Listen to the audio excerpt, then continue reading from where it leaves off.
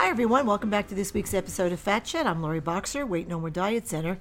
One of the most discouraging aspects of trying to make a change in one's life is the inevitable slip-ups. And of course, when it comes to weight loss, everyone has them.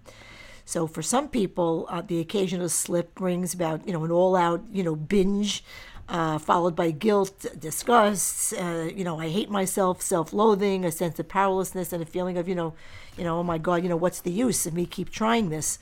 Now, I know to many of you that this definitely sounds familiar, but this is what's meant by falling off the weight loss wagon. And if you can change how you think about that, you don't really need to be a victim of it anymore.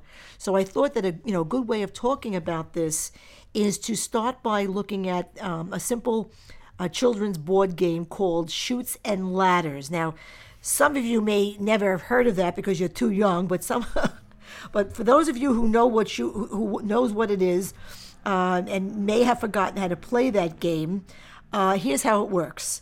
You use a spinner, to advance from space to space towards the winner spot. Along the way, there are these ladders, which has you either climb up and over a lot of spaces, or chutes, which sends you sliding back down in the opposite direction. Some kids are pretty mellow. And, they play this game with a very, laissez-faire, come see, come saw, whatever, kind of attitude. It's the kind of kids they are. And, they take life as it comes with all its ups and downs, pitfalls and triumphs.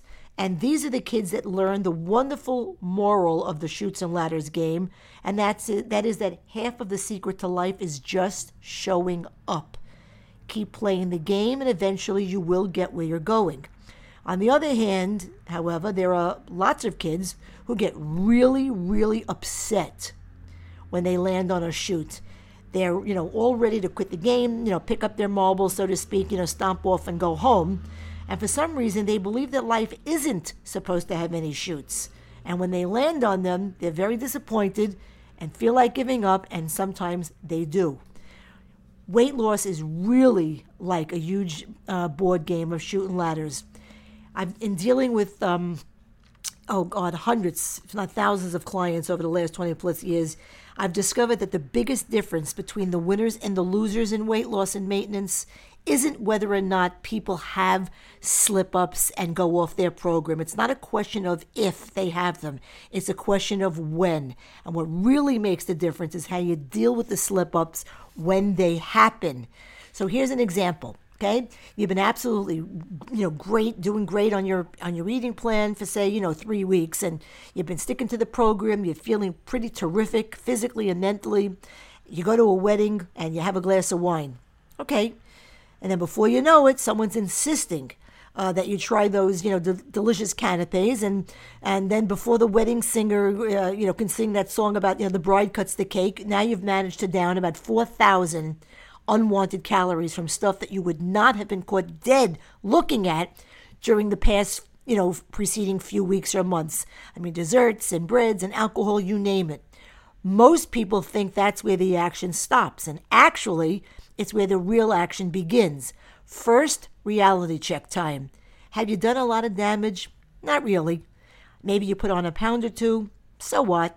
You can knock it off in no time and go right back to work on yourself. So what's the problem? The problem isn't what you did, but what you make it mean. You tell yourself that you're going off means that you have no willpower, that you'll never ever succeed, that you don't deserve to succeed, that your efforts are and always will be in vain. So in other words, you hit a chute. And now you want to pick up your marbles and go home. You want to just stop the game and leave. So I want to suggest something a little bit more empowering.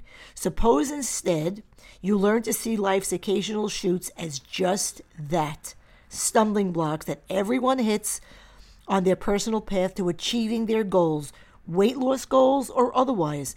Nothing to be afraid of, and certainly nothing to which you should give a lot of meaning. So you hit a chute, so what? On your next spin, you might hit a ladder.